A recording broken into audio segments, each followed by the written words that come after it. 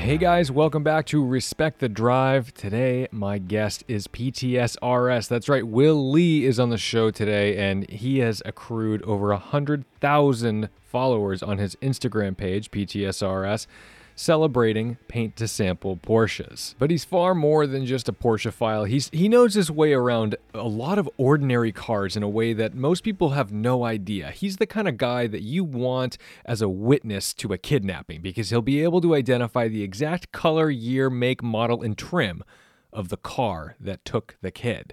It's incredible. And I listen to a lot of murder podcasts. I know that sounds like kind of weird, but that's one of my ways to de-stress. I listen to My Favorite Murder. I hear these stories, and true crime is just kind of like a side passion. I like listening to those stories.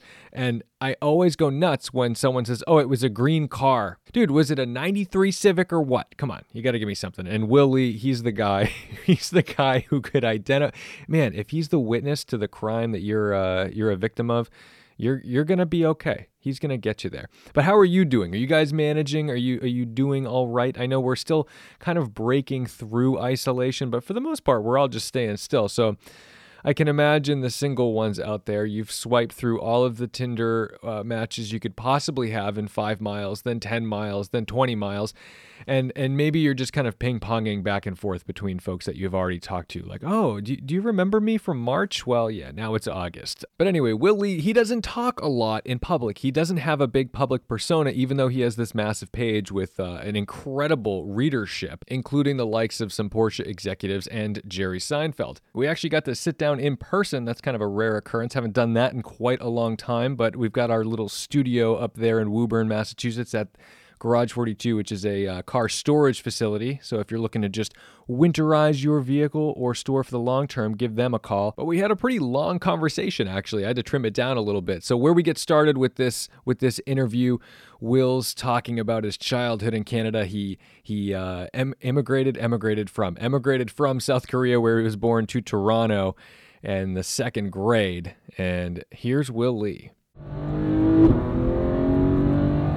I know that if I was on a road trip with you, I would point out maybe like some hot rods or some crazy thing that's driving by, and you would be like, that's a 1994 Ford Taurus SHO, and that color is ultra rare, and they only made it in this and I'll be like, why do you know this? So where did that come from? Did you start like looking at cars in Korea, or was that like, oh, I'm in Canada and now there's all these like different style cars? Because the Korean car market was not what it is. Yeah, no, I love talking about this because you're right. I'm not a speed freak. I'm a data freak in a big sense too. I like to collect knowledge, and I'm not an engineer by trade or by birth. So I love memorizing everything else about cars.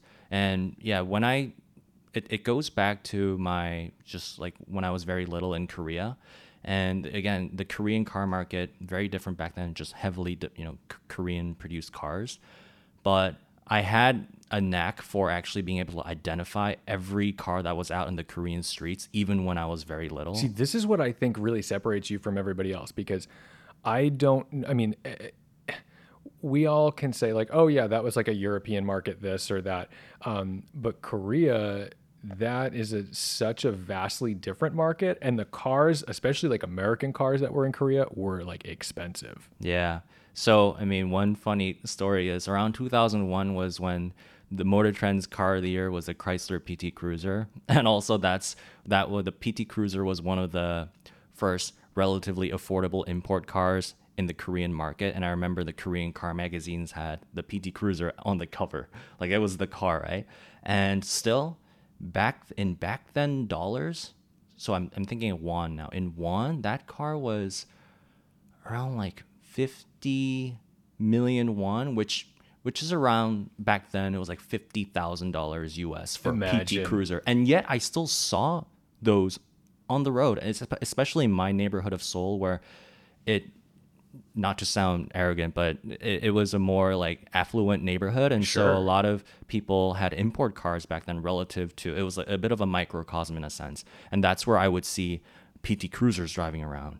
And then I'm like, wow, that's an import car. And people had this perception of like being able to tell apart a Sonata and then, oh, that's an import car, regardless of if it's a PT Cruiser or or a Mercedes or whatever, that was kind of the thing, was that you had an import car. That's the therefore. status symbol. Yeah, that's the status. It's so weird. I mean, I can't even imagine like a PT Cruiser being a status symbol. It is a status symbol for, well, yeah, not higher up, I would say, but yeah, No. it is a symbol, I would say. You're in Canada, you're identifying all these new cars, which are like, you're seeing like totally different market, because you're Yeah. probably seeing a lot more like not crazy expensive German cars. You're probably Yeah. seeing a lot more American cars. You're probably Right. seeing a lot of like, just things that are not the status symbols of having an import in Korea. Yeah. What does that look like for you as a kid? Like, are you obsessed with everything, or are you only obsessed with like the Ferraris? No. I was, even back then, the first thing I did when I landed in Canada was when we went grocery shopping,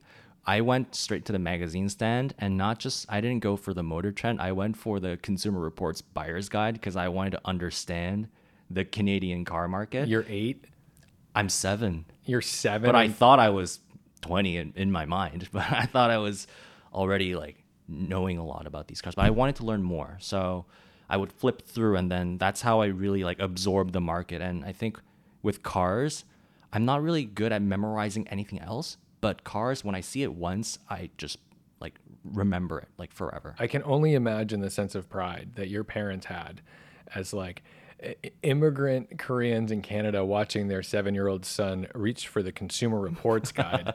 There might as well be like, oh, he's going to be a doctor. This is happening. No, the thing is, I still had to convince my parents to buy that. And you know those things where people are like, oh, buy me a toy or whatever, and then still buying it, when your kid asks to buy something, unless it's like a textbook, then the parents are like, oh, okay, well, I don't know, you got to do something good in return. So I had to do that. I had to bargain with my parents for Consumer Reports car magazine. That's like actually the most incredible. That's outrageously bizarre, because everyone else is going for like the jumping truck over a dirt trail, or like the Ferraris lined up on an Evo magazine or something, and you're like, oh, the brake test on the Chrysler Sebring seems to be subpar. I'd like to learn more about that. I like the Consumer Reports because what they did was they had those ratings in like those color balls. Right, they're Yeah. like the red, the full red, the blank, and the black. The black, right? And so I like the fact that, at least in my head at that time, Consumer Reports had like a very objective way of comparing every car. And so I was very influenced by that. I'm sure a lot of consumers are still today, that, okay, like this Mustang, very good, but the reliability, it's not recommended. It's not Therefore, it must be a recommended. bad car. It's amazing. And Consumer Reports, I mean, we don't need to go too deep on this, but I like Consumer Reports because they buy all their cars. They're Yeah. totally like they're not an arm of the brands. And sure. that's always been very cool. Yeah. And which is where this explains a lot, because you are not an arm of Porsche with PTSRS. So first of all, what is PTSRS? PTSRS stands for Paint to Sample RS from the GT3 RS. And the reason why is because it really, the whole page was started as a visual diary that I wanted to curate just for my own self. I found myself one day on Renlist. I was actually on Renlist, just for a couple months back, and I just needed a distraction for my senior year thesis. And I found this thread that was just focused on paint to sample. And at that time, I'm telling you, my avatar on Renlist was a white GT3 RS. And this Because is while you're in college. while I was in college. What were you studying in college? Public policy. Okay. Yeah, and You're- definitely I've stuck to that. Just disappointing the family all around. No, but it's that. So all right, so you've got this white GT3 avatar on Renlist. Yeah. And that's that, again, that kind of encapsulates the cars that I was aspiring for. I liked white cars. And then I found this thread, and PTS at that time was still like a very like only those, like if you know type of deal. I didn't even know that the Porsche dealers, there's like varying levels of knowledge at each and every dealer, but certainly it wasn't like everyone who's a Porsche enthusiast or whoever who knows about Porsche knows about PTS. Definitely wasn't like that. So it was really just concentrated this one thread where all the paint to sample enthusiasts were just talking about the latest deliveries, and specifically the GT3 RS at that time in February of 2016. When I started the account, that's when the paint to sample the first ones were really starting to get delivered to the dealers. And I thought, okay, this is cool. And the vibe that I got was there weren't going to be that many paint to sample GT3 RSs. So I figured I could start a registry on my own, not for like profit or whatever, just on an Excel sheet. I want to gather information on as many paint to sample GT3 RS as possible. I just have this thing for collecting data. Like I'm a nerd for that. Right. And this is 997 generation. 991. Oh, all right. Yeah, So yeah, that's yeah. right. You are young. Okay. All right. So that's amazing. So what was your impression of like learning about what paint to sample started with? Because it wasn't always like this big thing. In fact, like you can get, I mean, there's like 964s and stuff that are PTS, and those are the ones that really blow my mind. Yeah. I think the OG paint to sample enthusiasts really took pride in the fact that, and I don't mean to characterize people in any way, but I think there was a certain level of pride that this was very special and not that many people knew about it. And so when they order their paint to sample a car and they, bring it to show it to their friends or bring it to a Cars and Coffee or go out to a track day, and then people go, oh, what's that color? Having that conversation of it's a paint to sample and all that. But so that was my impression, was that this was a very, like, not a well-kept secret, but still, a reasonably... Yeah, I look at it like Yeah. I look at it the way like BMW M cars were in the 90s. Like Yeah. they existed, and like if you saw an M3, an E36 M3, like you knew it was different than your neighbor's 328. You just didn't know why. And then Yeah. you're like, it said M3 on it. What does Yeah. that mean? Like, and even if you'd go to some dealers, the dealers didn't all know what that kind of stuff was. So I guess that makes sense. That's crazy, though. For me, M cars were always around, right? So In America, it was very bizarre, especially if you weren't like in a wealthy area. Like if Yeah. you were just in kind of like a podunk, whatever, Yeah. like a normal suburban town where everyone drove Buicks and Oldsmobiles, like Yeah. you weren't just like experiencing M Town, as I they c- say. I could understand that, just because if I think of the old M cars, like the E36 M3 or the E30 M3, they don't look visually that much different from their non-M cars. I mean, maybe the E30 had like the wider body, the rear arches and stuff, but definitely the E36 M3 just looks like a 3 Series coupe It does. It looks very much with the nicer same. wheels. Maybe that's about it. Yeah. So when does the page gain traction? Because okay, here you are, you're just like collecting things, and like, what does that do? I mean, So yeah, I mean, all I did was every time the reason why I started on Instagram was not because I liked the platform anyway, but that's where I was finding the most information on these cars being delivered. So that's why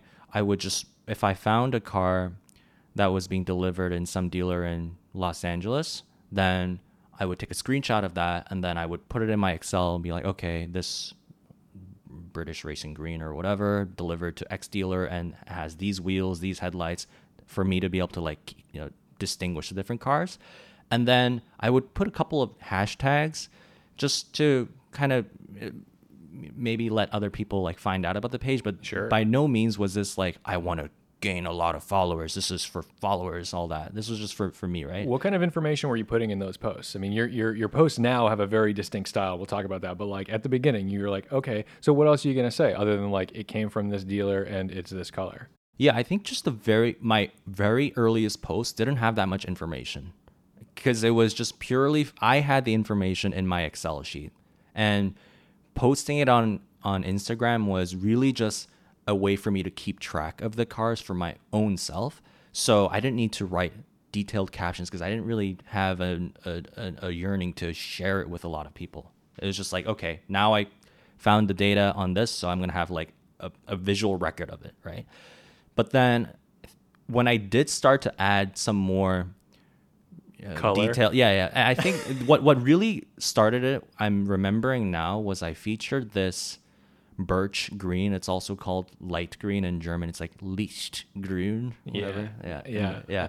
And I featured this car because it was also very, very loaded in terms of what you call Porsche exclusive CXX options. Ooh. Those special wishes options that are not on the configurator. You have to consult with your dealer separately. Like, I want, deviated this, that.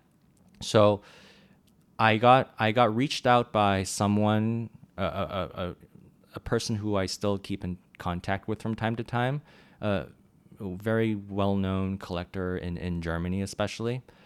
And he and I got in touch about his Birch Green GT3 RS, and he's emailed me so many pictures of his car, like all the different details where he went deviated stitching. This is Doug DeMuro's worst nightmare, by the way, but deviated stitching, XYZ, all that. And then that's where I was like, wow, this is super fascinating. I didn't know people do this with GT3 RSs.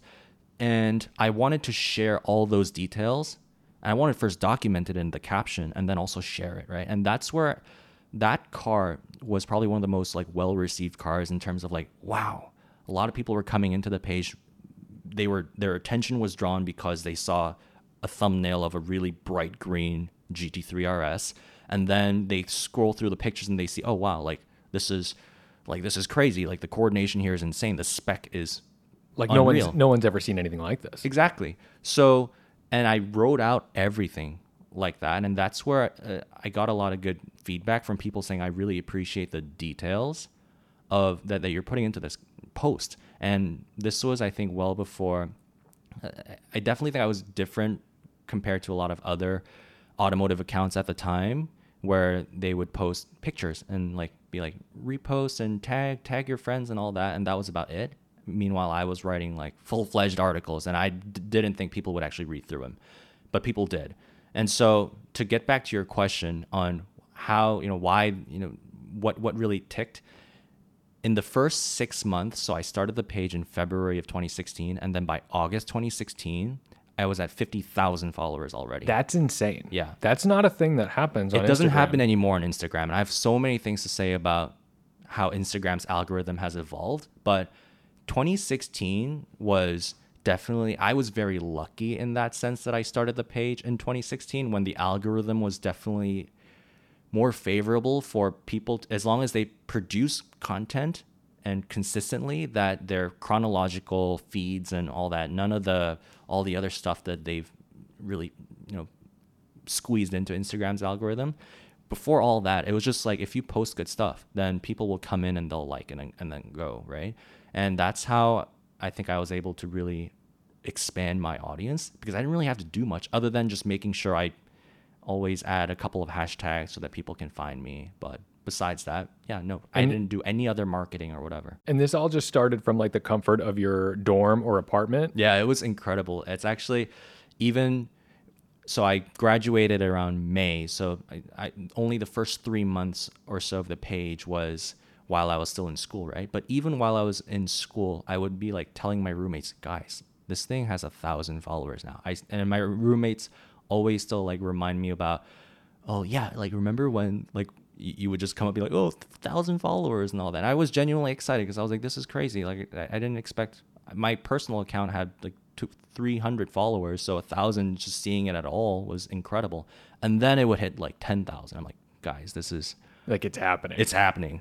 Yeah, and I never thought it would hit 100,000. Did you even know anybody who owned a Porsche at the time personally? I did. Not paint to sample though, but that there is a story as to how I got into this brand. Yeah, that's what I want to hear, because this could have been anything. You could have done this with Ferraris. You could have done this with MSO, McLarens, although it wasn't really as big at the time. But like, why Porsche? So why Porsche? So that I would have to, that I can answer as to like, did I know any Porsche owners? Because that kind of ties well together. Because at this point, if I saw this account today, I'd be like, that's a bot planted by Porsche to be like, look at these grassroots kids making these accounts about our colors. Whereas like, it really, really just did this independently. Yeah, no, it started so organically. I mean, I think a lot of people, when they try to think about like what made it tick for their passion for brand, it's like, it can be as easy as like they saw a Testarossa drive by in their local town, and that's what started the passion for Ferraris. And for me, actually, at Princeton, which is where I went to school, there were a disproportionately large number of Porsches that would be driven around. So like, Princeton has a nickname called P-Town, and in my head I thought that was Porsche Town, because around the downtown area where I would just see a lot of Porsche 911s. And actually, the thing that really got me about 911s in particular was, especially in city driving, people like to like keep it in second or like first or second. Oh, they want to wind it out. Yeah, they wind it out. But then it had a certain resonance to it. It was like the 991s, the naturally aspirated, even the Carreras, like Oh, yeah. even without Porsche Sport exhaust, like when they're just driving slowly with in first or second, There's it's no like, mistaking There's it. no mistaking that's a Porsche, right? I was so obsessed with that sound, and so that got me already starting to like take pictures of the car and be like, wow, this is super cool. What got me really into the Porsche brand though was I met this gentleman very just randomly while I was taking a picture of a Land Rover Range Rover extended wheelbase, which was very new at the time. In town, I would just walk around the downtown Princeton area and take pictures of like nice cars, because there'd be a lot, right? And then I was like obsessing over this car because I've never seen it.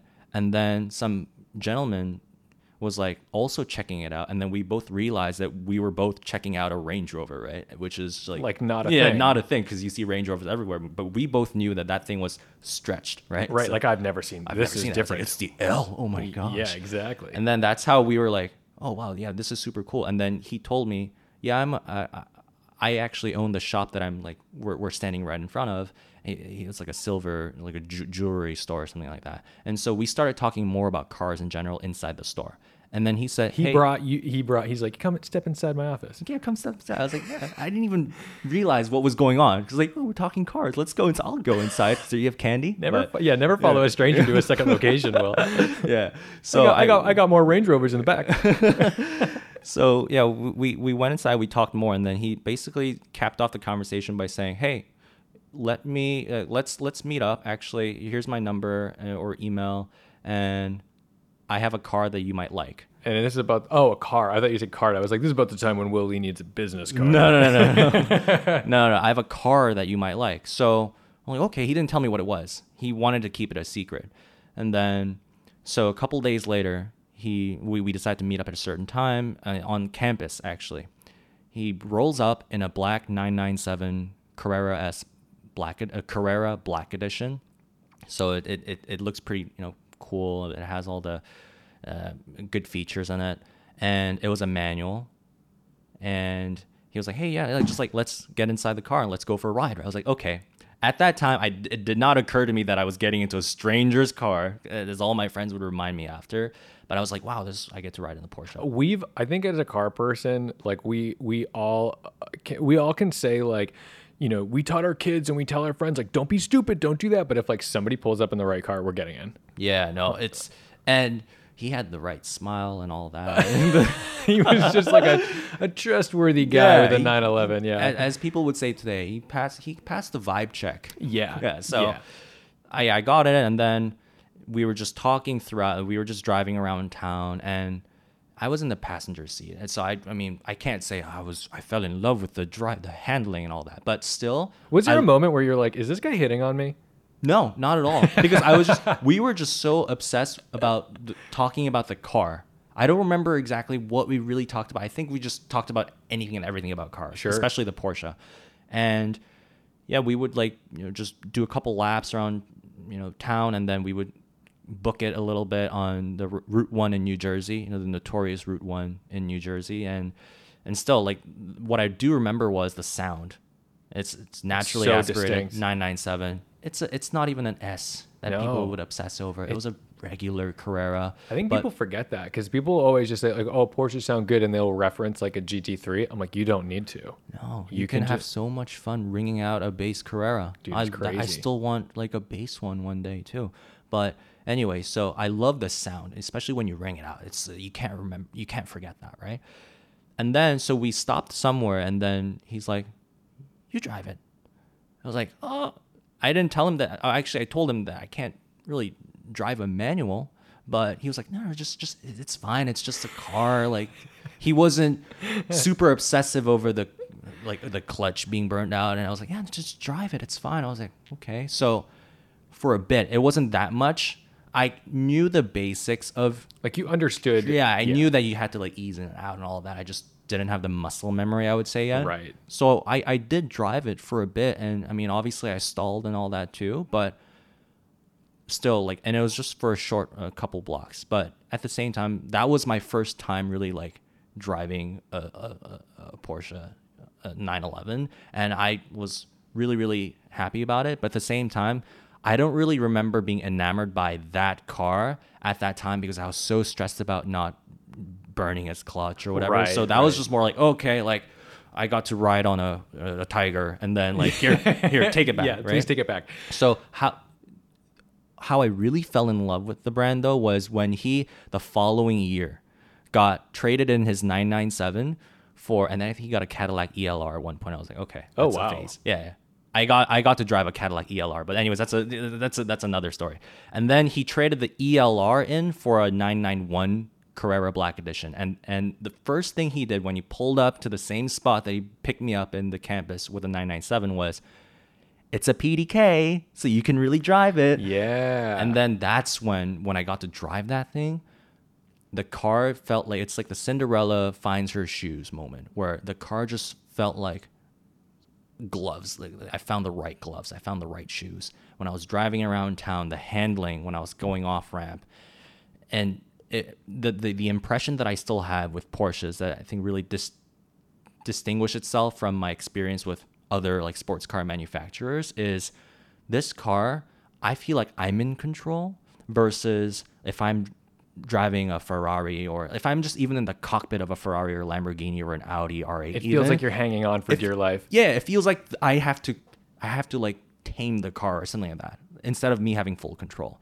And that was where I was like, wow, this is a car that it's also not like ludicrously like supercar, hypercar expensive. But this is one of those cars where there are many cases out there of people who have worked really hard and have also gotten lucky. They can find themselves in a 911, right?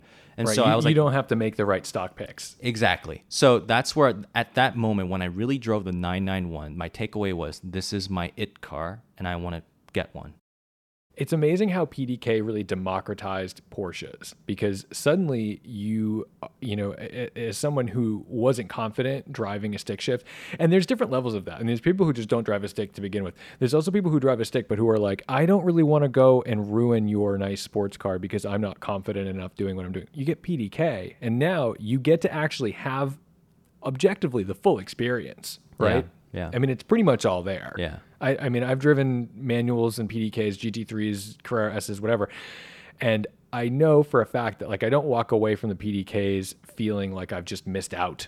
It's a different experience for sure, but it's not like oh no, you haven't really driven a Porsche because you didn't have the manual. Like it's not like that. I mean, I do understand that if I put myself in the shoes of someone who's only grown up with manuals, it is a very different experience, and I get that. But there are lots of other people who don't have the background of having bought a manual car from when they were young or whatever and had cars all their life. Like, for example, in my life, I didn't have my own car until like I was 22, like first job and all that. Right. Yeah. So I didn't have like a high school car where I could like buy a beater and all that. Well, right? you also grew up in a city. Exactly. Yeah. I mean, like a walkable city with public transportation. Right. I mean, I grew up in a town of 5,000 people. I didn't have a car. I don't go to school. Yeah. It was like, you need a car to go anywhere. Yeah. You couldn't walk to a store. Right. You want a pack of cigarettes? You're driving. Yeah. So I think that's not why... that I smoke. I don't know why that's not a great. That's not a good example. I've smoked like 2 cigarettes in my whole life. Okay. All right, Tom. I have really bad asthma, you guys. Yeah, so I think that's why. By why... the way, to the kids, if you're ever trying to say no to drugs, just tell them you have asthma. That usually works. I guess the kids will just hand you a gummy now. Anyway, I'm sorry. Carry on. Yeah. So yeah, to go back to the whole discussion about PDKs. Yeah, PDK is the reason why I fell in love with Porsche. To really sum it up in a nutshell, the manual still, I'm sure it was a great car and all that, but I just wasn't good at it. That's my fault, sure. But with a PDK, that's where I was like, wow, this is not a sluggish transmission. I was like driving it in manual mode. Oh, it's bananas. Yeah, bananas. Yeah. And yeah, it was just so fun. So the page grows and grows and grows and grows. Now we're up over 100,000 followers on the page on Instagram, and you have a very all right. So that number doesn't mean anything to me because there are plenty of people who have 1 million followers or 500,000 followers. The quality of that 100,000 followers is something that is just like almost unheard of, because the people who follow you are working at Porsche, executives at Porsche, people who actually are part of PTS. This guy Jerry Seinfeld. Yeah, this guy Jerry Seinfeld, who just casually makes a post on his Instagram page about you, like at you. He has a Yeah, car. that day was pretty crazy. I'll never forget that. Yeah. I was running around being like, what just happened? I remember exactly. Like there are days in your life where you know exactly where you were at, what you were doing, even what day of the week it was. Definitely. That was me. And not to like place certain individuals on a pedestal like celebrities or whatever and all that, but still like you know that Jerry Seinfeld is like a really well-known, like one of the most prolific Porsche collectors and all that. Look, you know what? You can try to like play this down as much as you want. Validation from Jerry is pretty hot. That's big stuff. Yeah. So what was that? What was that? Why did that even happen? Right. So what I had done was actually I don't remember if I made a post about that car first. I certainly knew about that car. So the car that I'm talking about is Jerry Seinfeld's PTS. So first of all, it's a 991.1 GT3 RS. But what's really cool about that is it has the color that was exclusive to the 918 called liquid chrome metal blue. And that for the 918 was a $64,000 color option. That's insane. So for reference, any PTS non-believers here, PTS used to be a $7,000 option. Now it's 12. Is that It's where we're around at $12,000, $13,000. now? Yeah. So at the time, it was probably around 7 to 10. Yeah. But it's $64,000. That was crazy. But again, if you're talking about a hypercar, then one of the launch colors of the 918 was the other liquid chrome, is liquid chrome metal silver. Right, but we're talking about an $800,000 car. Right. We're not talking about a $280,000. Right. So essentially, Jerry specified his GT3 RS in a 918 color, and actually it was more than $64,000. I can't say the final figure of like what additional costs Jerry had to incur. In addition, I don't think at that time any Porsche VIP would have just like been able to ask for it. I think there was a combination of Jerry wanted, I don't know why he had picked that color. I would love to know one day, but he had picked that color, and probably the fact that he was Jerry. Yeah. Then Porsche was able to go through, was willing to go through the feasibility tests and all that to actually apply a 918 color with like multiple layers of painting and all that on a GT3 RS. Do you know why that? I mean, I'm sorry if I'm asking like a super technical question. Oh, for sure. Like why is that a big deal? Why the color is expensive, or why is it a big deal on a GT3 RS? Well, like I understand why it's a big deal on a GT3 RS because it was exclusive to the 918. But like, right. why is there like a feasibility study? Right. So the reason why, and this will also answer why the color costs more on the GT3 RS versus a 918, because what Porsche does, and don't quote me on this, but I'm pretty sure about this, is let's say they approved a color for the 918, right? Sure. But you can't just spray that color. At least Porsche won't just paint that color on a 911 without actually making sure that paint works well on the 911. And because the 918 has different parts and different architectures and all that, while the 911 has a different mix of maybe some carbon fiber here, but mostly aluminum and all that. Right? I see. So they want to make sure that it actually like adheres properly to all the different surfaces, right, and reflects properly, so it doesn't look like it's 5 different colors on a bunch of different surfaces. Right. And the classic example is the color inconsistency that you see on the front bumper, which is plastic, versus the other panels, where you automatically note a slight difference, especially under certain lighting, right? And Porsche is very particular about making sure that with every new car, since they know that every new car has a different mix of panels, that they have to, for even all the paint to sample colors that you see that are approved and available for the current 911, they would need to be retested for the next generation of 911s, or retested on a Macan Panamera, for example.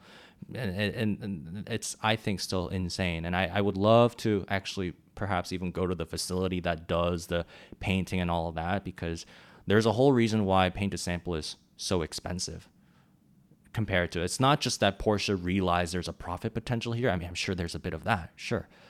But a lot of it has to do with logistical reasons. That's sure. Why, yeah. So there's probably a huge like warehouse or like meat grinder of like scrap bumpers and yeah, exactly.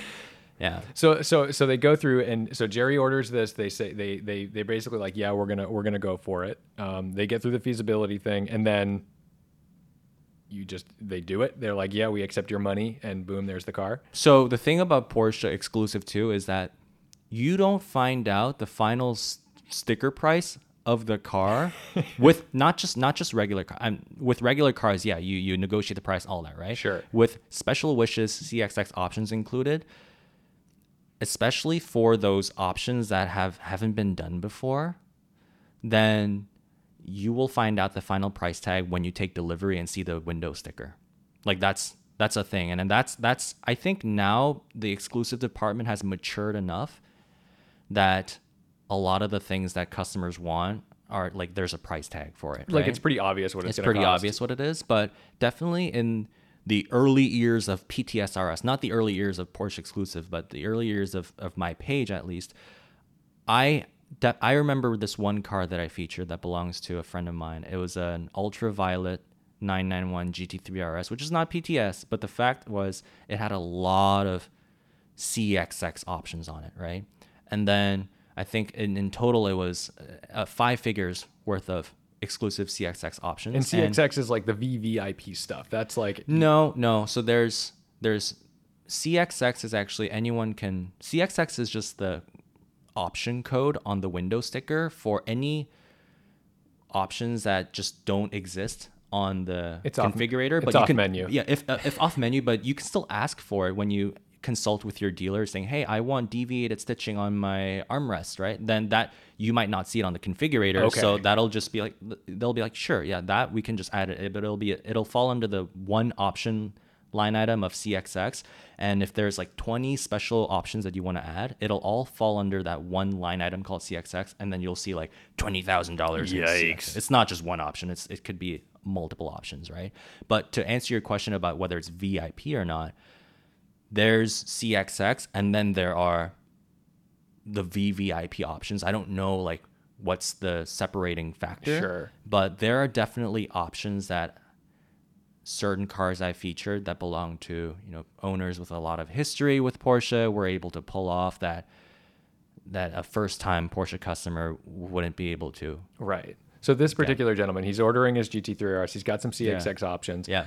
And is it just out of control? Like yeah, well, that car in particular, he's actually, and it's an ultraviolet with ultraviolet painted wheels, and maybe some PTSRS readers might know this. He has a really good attention to detail, so it wasn't really out of control. Everything was really intended, I would say, in that spec. But the story he told me was with that car, he only found out the final price tag, inclusive of the CXX options, when he took delivery of it. And so that's when I realized, wow, this is like mysterious stuff, and I love it. When I learned things like that, that's what made me want to even learn more about this program. Right. All right, back to Jerry though. Yeah. So Jerry gets his car. It exists. I don't know why it exists. Why does he make this post? I don't know. I have a couple hypotheses here. So tell us what the post was. Right. Okay. So the post was he addressed it with my name, like PTSRS. Here's a cool one for you. Yeah, right? this one's for you. This one's for you, right? So, and then he described this is a one of one, very special 991 GT3 RS in liquid chrome metal blue or whatever. And then I was thinking like, oh my gosh, like this is crazy. Not just because I knew of the car, but the fact that like Jerry was talking about it. But the caption itself wasn't very, very long. No, like, it wasn't going into the details. It was still mysterious. Yeah. And in fact, if I remember correctly, the car was like parked forward, so you're just seeing like the rear 3/4. You're seeing the rear. I think the car was in his hangar and out on the West Coast. So you weren't getting like a full like, ooh, wow, that's the car. It was just kind of like this little nugget, this little taste where it was like clearly somebody either took a picture on their phone or he took a picture on his phone. Yeah, he took a picture probably in his pajamas or whatever. And it was a Monday night, so I don't think he was exactly suited up or whatever. But right. Yeah, I'm pretty sure he took it, and I don't know. I would love to talk about that with him someday. But anyways, I thought it was incredible when I saw that. And it wasn't like I was scrolling through my feed and I saw Jerry posted, it was my phone started to get a lot of notifications while I was doing laundry on a Monday evening. And so I was like, okay, I mean, I turned off notifications for likes and comments and all this. Like, what could this be? And then I looked at it, and then, oh my gosh, that's when I saw like people are, oh my God, you're like Jerry posted about you. Jerry mentioned you. And I was like, oh, this is crazy. And yeah. And immediately after he posted it, the thing that I was onto already was looking at that picture and going, what other CXX options? Yeah, are what's there? different about what's this different car? about this car other than the paint? Because I'm sure he didn't stop at just the paint. And with that car in particular, there's a, I don't know, it's like an engine grill or whatever you call it. I don't know the technical term for it, but it's normally just black plastic. And it's painted. It's painted. Yeah, it's painted. So that was a big thing. Only those who know will know. Like you can't just like get that. It was a very ridiculously expensive option. The fact that I remember this car, like I've probably only seen that picture like 3 or 4 times. Yeah. And I still remember it vividly. Like Yeah. I can picture exactly how it's sitting and Yeah. the color, and because it was just so insane to me Yeah. that this was happening. Yeah.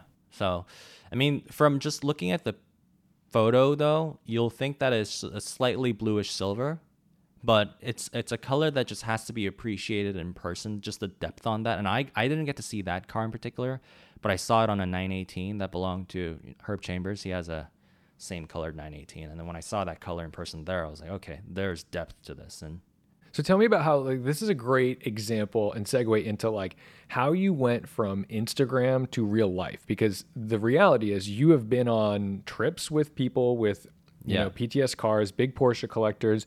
You host events that gather like PTS cars and you organize them like the proper obsessive compulsive person you are. Right. And, you know, this has actually become part of your real life. This is no longer just, oh, I've gathered a post and I've written like a nice blurb about it. Like, how has this changed your life from being like, I posted a picture to my days are different now? Yeah. So it's something that I never had anticipated, but really it really first started off with a lot of people starting to reach out about, hey, I just took delivery of this PTS Viper Green car or some other PTS car. And then I would just have conversations, right, with them through DM. And it didn't just stop at, hey, can you send me pictures? I want to post it. It's like, how do you like the car? That's what I was more curious about. Why did you pick that color? And I really wanted to even include that in my posts, is what the owner's story behind it. It's not just a car I want to feature. Like, I want to feature like about like why the owner picked that color. Maybe there's a long personal story behind that, right? So that's how I got to start to interact with a lot of people through DM, is that I would just probe, but not like cross the line, but just ask like why they picked that color. And that has evolved into just forming a lot of new friends that I would have never met through anywhere else but through Instagram. Friends in Europe, friends in other parts of the U.S. too, and there are a few that I just talk to still on a daily basis that I've met through Instagram. And it all started out with that person asking me a question about a color, and then it kind of spiraled into a conversation. And can I get your number? And then like we start talking more. Yeah. And it's like the casual, oh, hey, it's weird though, because you told this story about meeting this guy in the city who's just like, hey, I've got a car you'll like to see. Yeah. That's just happening on a different level. Yeah. It's interesting. From my perspective, I still consider myself, okay, everyone is an enthusiast, yes, but I don't own one of these like really nice Porsches, right? So I'm still like an aspiring owner, right? As an aspiring owner, or as like a lot of us, we love it when owners are very like willing to share details about their car, like, hey, like check it out, yeah, sure, like ask me questions, right? But I didn't realize that from the owner's perspective, how excited some people can be by the interest that people show towards their car. Yeah. Right. Yeah. And with me in particular, I was just personally, not for the page, just personally like so curious about that car. And I first thought a lot of those specs came out really well, and I'd be like, wow, this is what made you go with that? And then that's where people would be like very inclined to talk about it more. And it really broke this image I have of wealthy people being like, I want to keep my car guarded. And there are a lot of people out That there who I exists. understand, like they want their privacy respected and all that too, right? But I was just that image of the people who don't want to share details about the car was totally broken when I had these conversations. So that's what I thought was really, really cool about, just making friends through this page. So on the other side of that, though, I mean, I'm sure there's you must get a lot of submissions. You must have a lot of people coming to you either via email, via DM, like, "Hey, I have this thing, Yeah. and mine is amazing, and you need to feature this. You're gonna love it. I've got something for you." Like Yeah. kind of like I'm doing you a favor. And in most cases, that's probably true. What's your barrier? What's your filter for what you post? Because I'm sure that your taste it doesn't mean that I don't like it, so it doesn't get posted. Right. I'm sure you post Oh. cars you don't like. Oh, for sure. I'm sure, Tom, you've seen a couple cars that I would have a lot of opinions about, right? How do you deal with that? How do I deal with that? So that's a very good question. No one's really asked me about that before, so I think it's very important. The filter I have, just the very first level is the car has to be paint to sample, right? Because it's the page. The page features paint to sample Porsches. So I love all Porsches, and I don't mean that in a diplomatic way. Like I would love to have a Porsche in any color, right? Right. But just for the sake of the page, I wouldn't feature a Guards Red car unless for that car it was a paint to sample. And I make that distinction because a Guards Red car is a Guards Red car, some might say, but for, let's say, a car like the 991.1 GT3 RS, where it was only available in 4 colors, lava orange, ultraviolet, white, and GT silver, and a couple other like special colors. If you want a Guards Red on that car, you had to pay $5,500 and go through the PTS hurdles to get a regular Porsche color on that car. Right. So my first filter is it has to be paint to sample. Secondly is I weirdly obsess over the quality of the photos. And it might not be evident in all the posts, but sometimes I do get submissions from, and it's less the owners, but more so people who might have just like seen one on the streets and they just like only had a second to take pictures of it. Right. It's driving by. Or Driving by, yeah. right? And as much as I love the car, unless it's an incredibly unique car, Yeah, you by saw all a means, one of one. one of one or whatever, then I tend to not, or I ask to see if they have any better photos of it, because for me, what's also important now is, to a certain extent, I want to post now to do well. I'm not like obsessing over the likes or all that necessarily. I keep track of it just to kind of gauge like how popular the page is still. But to answer the question, I do try to ask for and want like somewhat high quality. And I mean, I'm not talking DSLR photos by all means, like an iPhone.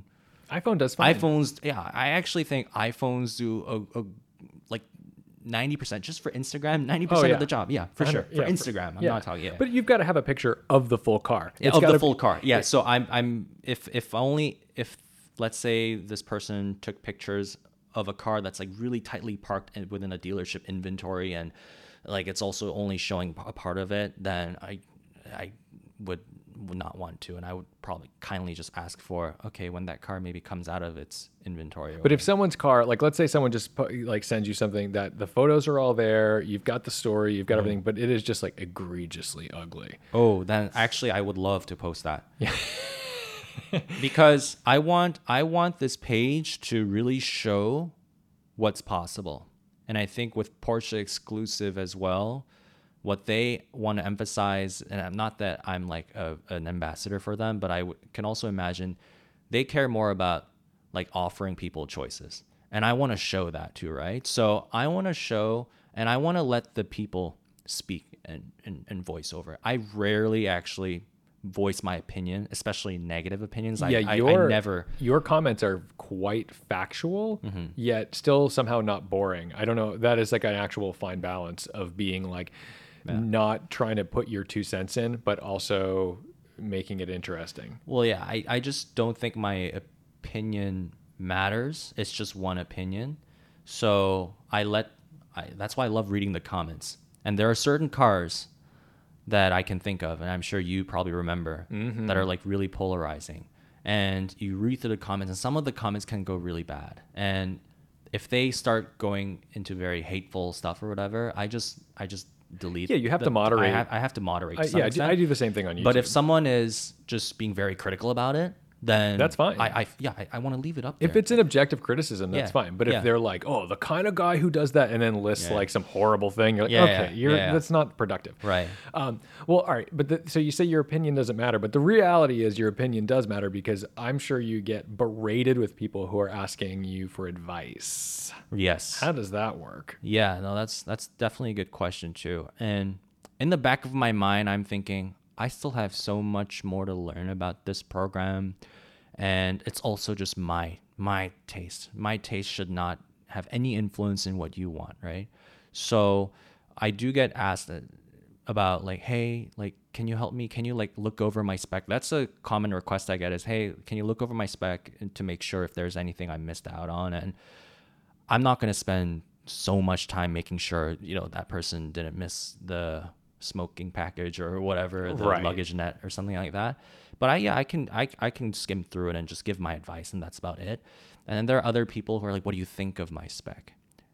And that's a very difficult question to me, because I mean, it doesn't take, I have no hesitation thinking about it in my head as to what I think about it. It is what I think about it. But there are certain cars that I get asked from owners who are very enthusiastic about their cars, but also, weirdly enough, my opinion apparently like matters. And I'm not saying this just like, I'm not making this up. No. Like I've had people explain to me, and I totally understand, I'm sure, but they say, hey, like, you have great taste, or like, you know a lot, like, I really respect your opinion, right? But it's already for a finished car. Like, what am I supposed to do, right? So in that respect, I still, and some people might call me out for being dishonest or whatever, but I never mention anything negative.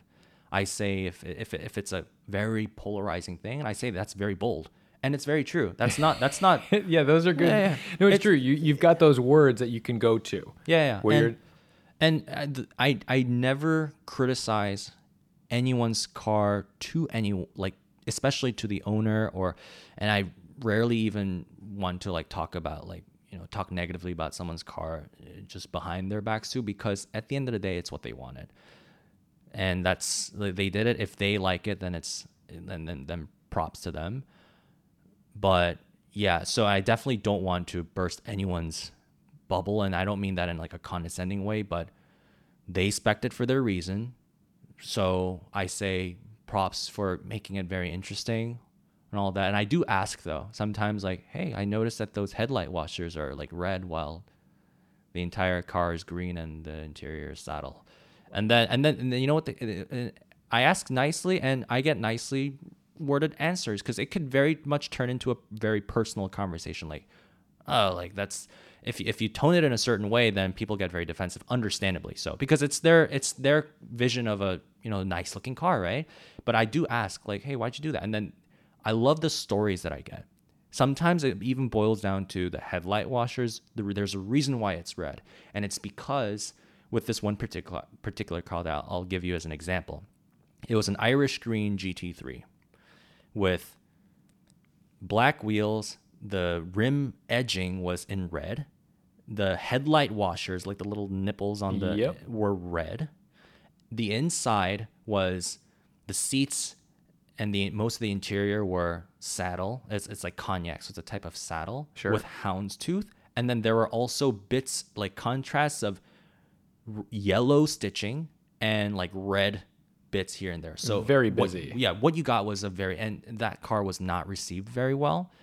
The owner was like completely fine about it. Right. But for me, I asked, my first question was, what inspired that spec, right? And I'm sure a lot of people want to know why, right? There's a reason why it has to be spec'd that way.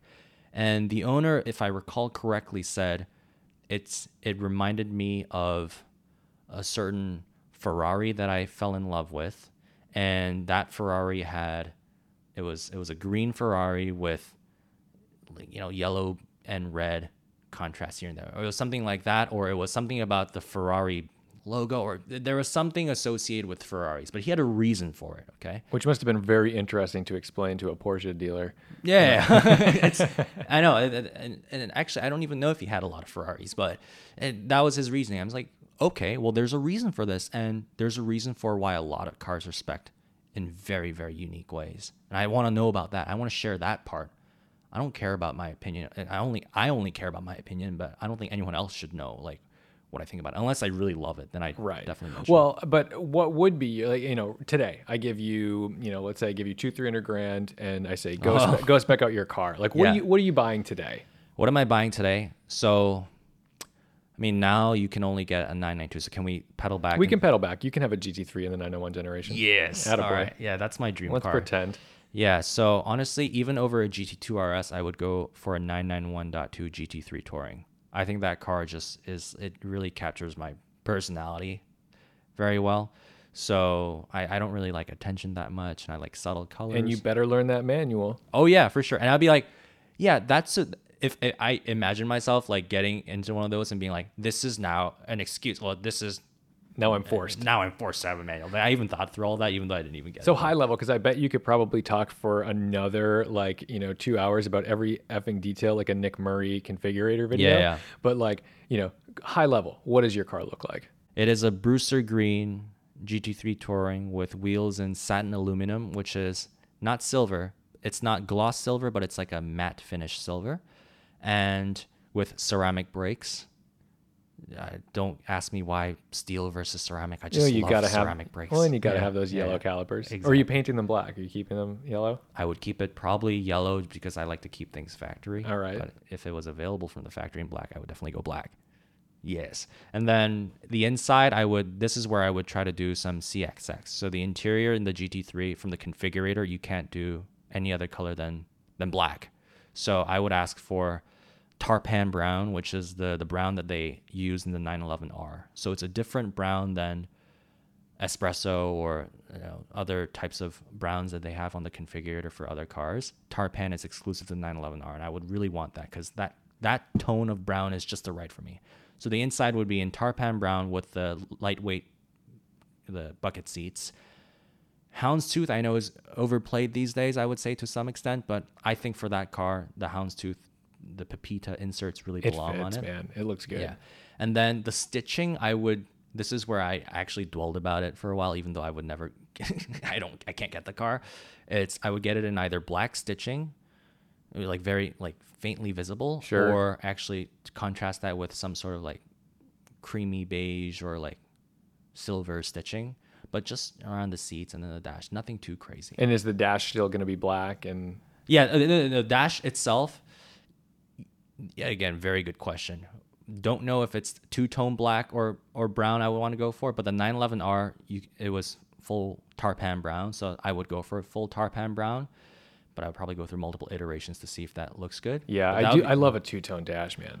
Two-tone dash is good, especially for like the brighter tans. I can't do a full bright tan interior, but for like a really dark brown, you can't even really see the difference. No, it's good. The bright ones are tricky though because they reflect in the windshield so much. Yeah. So there's another, that's the more, I would say, practical reason why you want to do two-tone. These are like the ultimate first world problems. I know. Doug Demure, I hate to like name drop him all the time, but he hates the fact that people are obsessing over stitching and all that on a GT3, and I understand that too. But I mean, for me, I would. He also thinks that a lot of, no offense, Doug, but Doug thinks that a lot of like bad cars are good, in my opinion. Like he like cars that just drive poorly. Like I respect I'm not, look, I totally respect like when he's like, oh, an HHR with like the panel vent. Yeah, hell yeah, absolutely. Like I'm with you 100%. Yeah. But there are some cars where he's like, oh, and this handle's so good, and I'm like, it does not. It absolutely does not. So but whatever. That's just my 2 cents. That's fine. Everyone has their opinion. Right. But going back to the GT3 Touring though, I think for me, some people might think, but the GT3 Touring, like it's the GT3 itself is like a track car or whatever. Like, why are you obsessing over? Why are you making it so anti-track? And for me, probably if I see myself in a GT3 Touring, I don't think I can honestly say I don't think I would take that thing to the track. Like, maybe a once to like check it off and see like how it feels in the track. But for me, I get much more enjoyment personally driving through nice roads and stuff like that. And again, as you had said before, I'm not a speed freak. I love ringing it in low gear and hearing all that. That's the that's plenty of drama for me. I like watching. So Oak Green Metallic has that GT3 touring, and he drives in through like northern Italy and Switzerland. He's always in like mountainous, crazy Right. areas. I love watching his stories just because he's in locations that I can't go to. Yeah. It's especially right now because Yeah. America, we can't go anywhere. But yeah, speaking of that though, like what is limiting for you right now with COVID? Because typically you would be putting on your event Rare Shades, Right. which is like a collection of PTS cars in certain locations, kind of like it's like the Radwood of PTS. Yeah. Right? Yeah. And you do that in collaboration with 000 Magazine. Yeah, 000 Magazine. And then we have different sponsors based on, not sponsors, but different partners based on where we're hosting it. But yeah, to answer your question, what would I have been doing if it weren't for COVID? The number one thing would have been Rare Shades 5, so the 5th iteration of this Rare Shades show they described. And to explain it very briefly, it's with 000 Magazine, and it's essentially it's a show that only focuses on paint to sample cars. It's a gathering for the paint to sample nerds on Renlist and whatever to bring their cars. Finally, a show where they can shine, right? And the way we arranged the show is, I think, what makes it very unique is, and this was an idea that almost didn't make it to the finish line because of like the logistical nightmare behind that.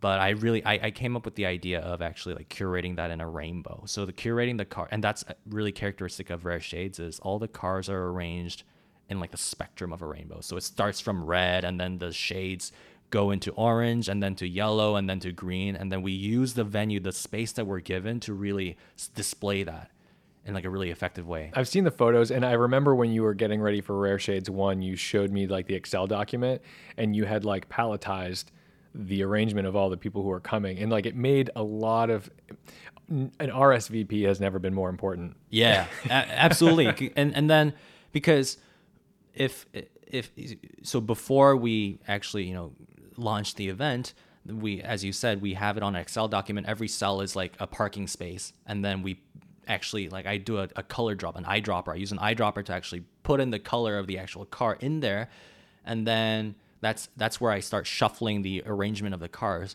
What happens in real life is that some people are inevitably going to be late, or they are just not going to show up even though they paid the registration fee, right? Right. And so then sometimes we have like an odd space there, but then what we've realized is, hey, let's make that sort of like, let's make it a thing where now don't look at it as a gap, but look at it as that's a space where people can now take pictures from that angle.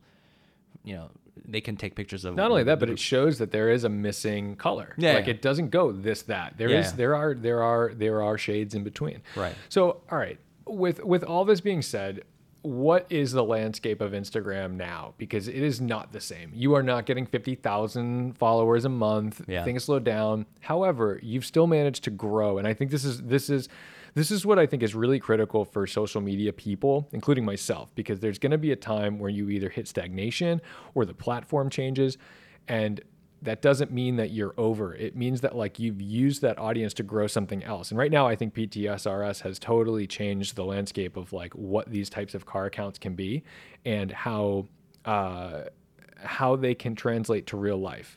You've made actual car shows. You've met actual collectors. Collectors come to you to talk about things. You're part of this Porsche world, which is a very, very small community. Where do you go from here? Do you just continue doing that? Do you start doing merchandising? Do you work with Is this the Porsche? where do you see yourself in 5 years? Yeah, kind of. This is a little bit of an interview, but I know that you have your gripes with Instagram. Yeah, I have my thoughts. So like- yeah, it's a very valid question. And to tie it to your question about the landscape of Instagram, that's where my thought is headed at. It's directly linked to my thoughts on Instagram in particular. So to sum it up, Instagram is becoming just more and more of a hot mess. Just with every week now, I feel like we're seeing all these new features being added, and the algorithm is constantly being tweaked. So as opposed to a couple of years ago when I think that a lot of the growth was enabled due to the algorithm just playing it very simple. If it's a popular post, as long as it's laid out chronologically and people see it at peak time, that post will do very well and it'll just grow organically. Now, Instagram has really flubbed how like certain posts come up to the top, and a lot of folks don't even see my posts anymore on their home pages, right? And that's true. I like every post you make, Yeah. and it doesn't mean that I'm going to see your post displayed. There's Right. times when I go back to your feed and I'm like, I've missed like 6 posts. Right. And so as a result of that, the landscape has changed in that it's a lot harder for people to, I would say, grow their audience organically, because a lot of people are just missing out, and Instagram has a lot more control and they don't really mention how like the algorithm works, right? Because they don't want to, right? That's data for them.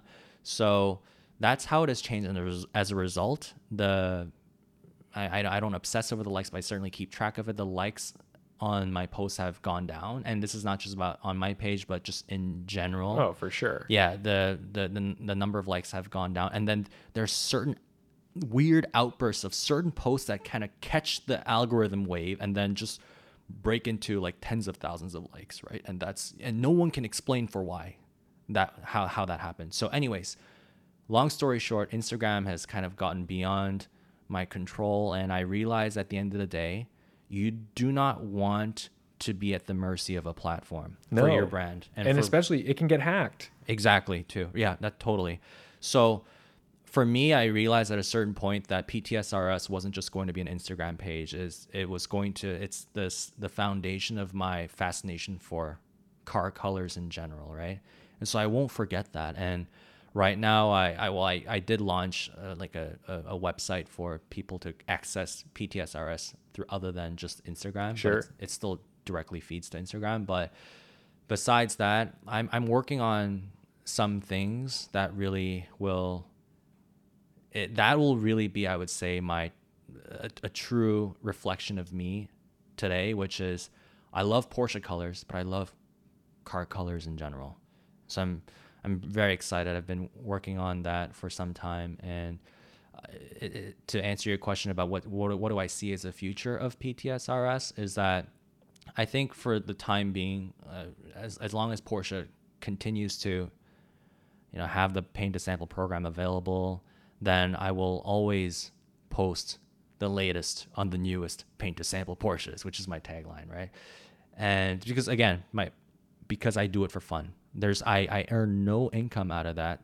It's just purely my hobby still to this day. So that won't stop for the time being. But I also want to branch out of just the Instagram page, and yeah, I'll keep it at that. But I love car colors from not just Porsches, I would just say. I'll say that.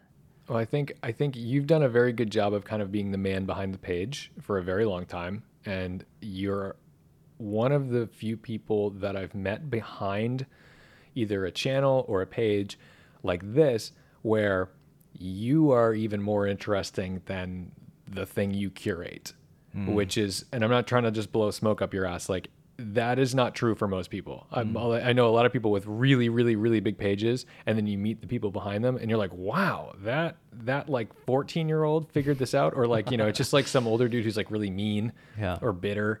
And you're like, well, I get why you don't talk to people with your actual face. You'd probably alienate everybody. You're like a very approachable person. You're incredibly knowledgeable. And I hope to see more. I mean, I always like to have the exclusive, but I'd hope to see more of you being part of this thing you've made. Because although, yes, you're making this thing for the people, it doesn't mean that you have to just be behind the curtain all the time.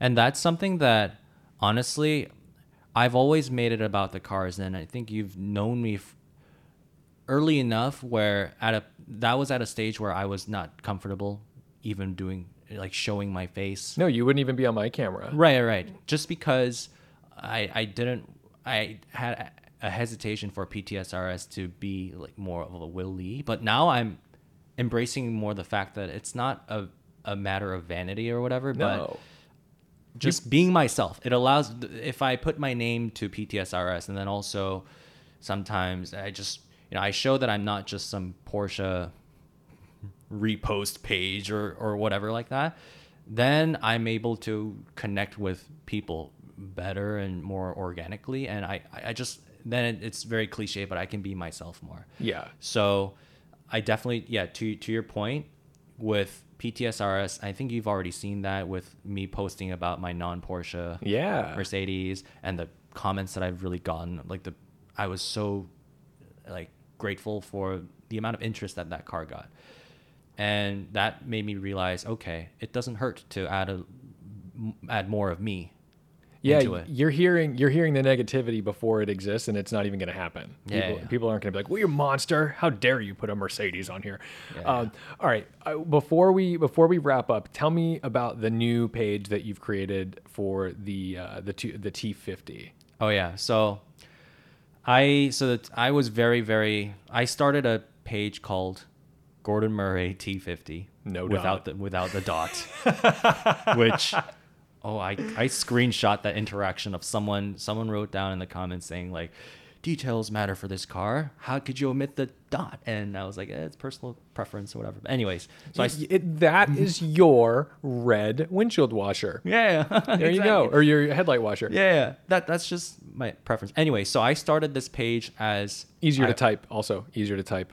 That's huge. Like easier to tag and all that. All I'm saying is like no dot makes that so much easier. So Yeah. you can complain all you want. All right, go ahead. Yeah. Sorry. So essentially, I want to curate a registry of all 100 of the GMA T50s, and what better way than to start it on Instagram? The only thing that I know how to do and run, right? So, and I started on Instagram because, well, first of all, at that time when the T50 came out, my whole fascination was I knew the car was great and all that, but like, okay, when are the first cars going to come out? And I want to see like how it was just me back in 2016 with the whole like I want to gather all the data on the painted sample RSs. Well, imagine if that like consistent registry existed for F1s at the, like on the fly at the time, not trying to go back and gather them, not trying to figure out, here's a picture of this one after it was totaled and rebuilt 5 times and all this other crap.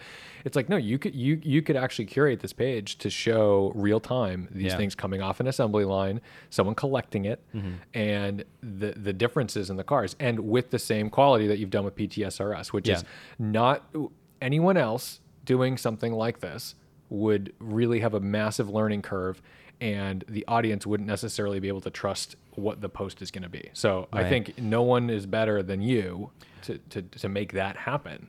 No, I really appreciate that. And I just want to clarify too that I know almost nothing about this T50. I'm still like only learning about the car right now through the videos, the tons of videos that are out there. But that's the information that's out there. Yeah.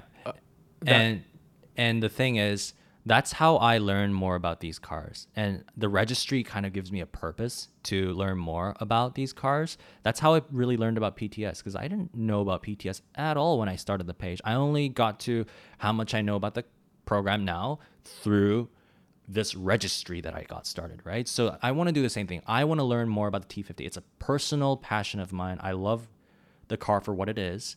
And I feel that the most organic way that most fulfilling to me is to just gather data on Instagram and maybe through a website or all that too. Well, I hope you get to experience that. I hope you get to like do more Porsche stuff soon.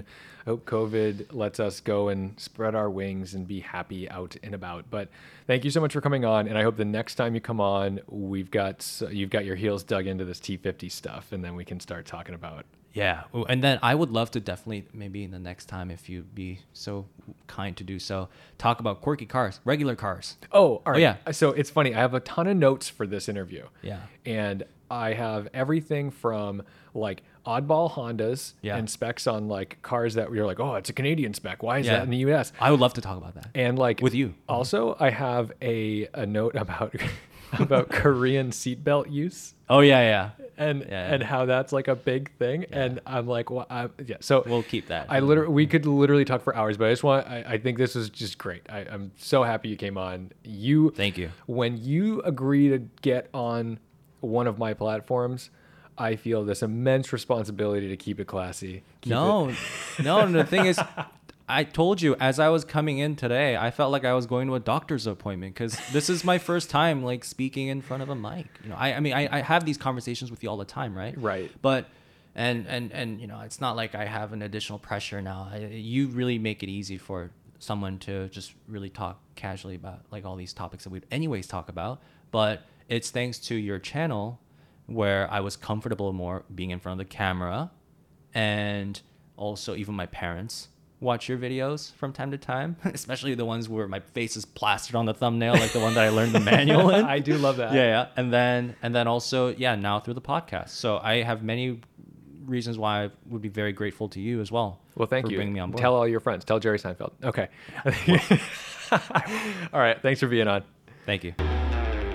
So what do you think? Is that the guy you thought was behind the Instagram page? I'll tell you, he's one of those guys. I met him in a parking lot. He's a parking lot friend. I meet a lot of my friends in parking lots, and that's always a very strange thing to tell somebody when they say, "Where did you meet your friends?" Well, I met him in a parking lot. Meet everybody in a parking lot because that's how car people meet each other. Where are the cars? In the lot. So no, he's not an old stodgy white dude with a collection of 50 Porsches, just celebrating his own vehicles. He's just an enthusiast like everybody else, and he's made incredible connections over the past years, and I can't wait to see where he goes because I really don't think Instagram is the limit on this. I think he's got a lot of avenues to go through, and now he knows everyone, and everybody likes him. He's a very likable guy. He's a very intelligent guy, and if you're lucky enough to meet him, which, you'd really have to know who he was. You probably wouldn't pick him out. If you saw him at his own car show at Rare Shades, you might not know who he was. So I hope you do get to meet him if you do go to one of those types of shows after the pandemic. And I hope he comes back to the show because, like I said, he's way more than just Porsche. He knows the craziest details about everything, and he has a massive model car collection, which I think some of you guys would appreciate. But thank you so much for listening. Big thank you to the Patreon supporters, especially those double-digit donations. That's like really putting the pressure on me. When the more money you give me, the more guilty I feel, the more content I make. I think that's the trick. All right, guys, thanks for listening. Don't forget to respect the drive, and I will see you in the next one. Well, I guess I won't see you. You'll hear me in the next one. Yeah, that one.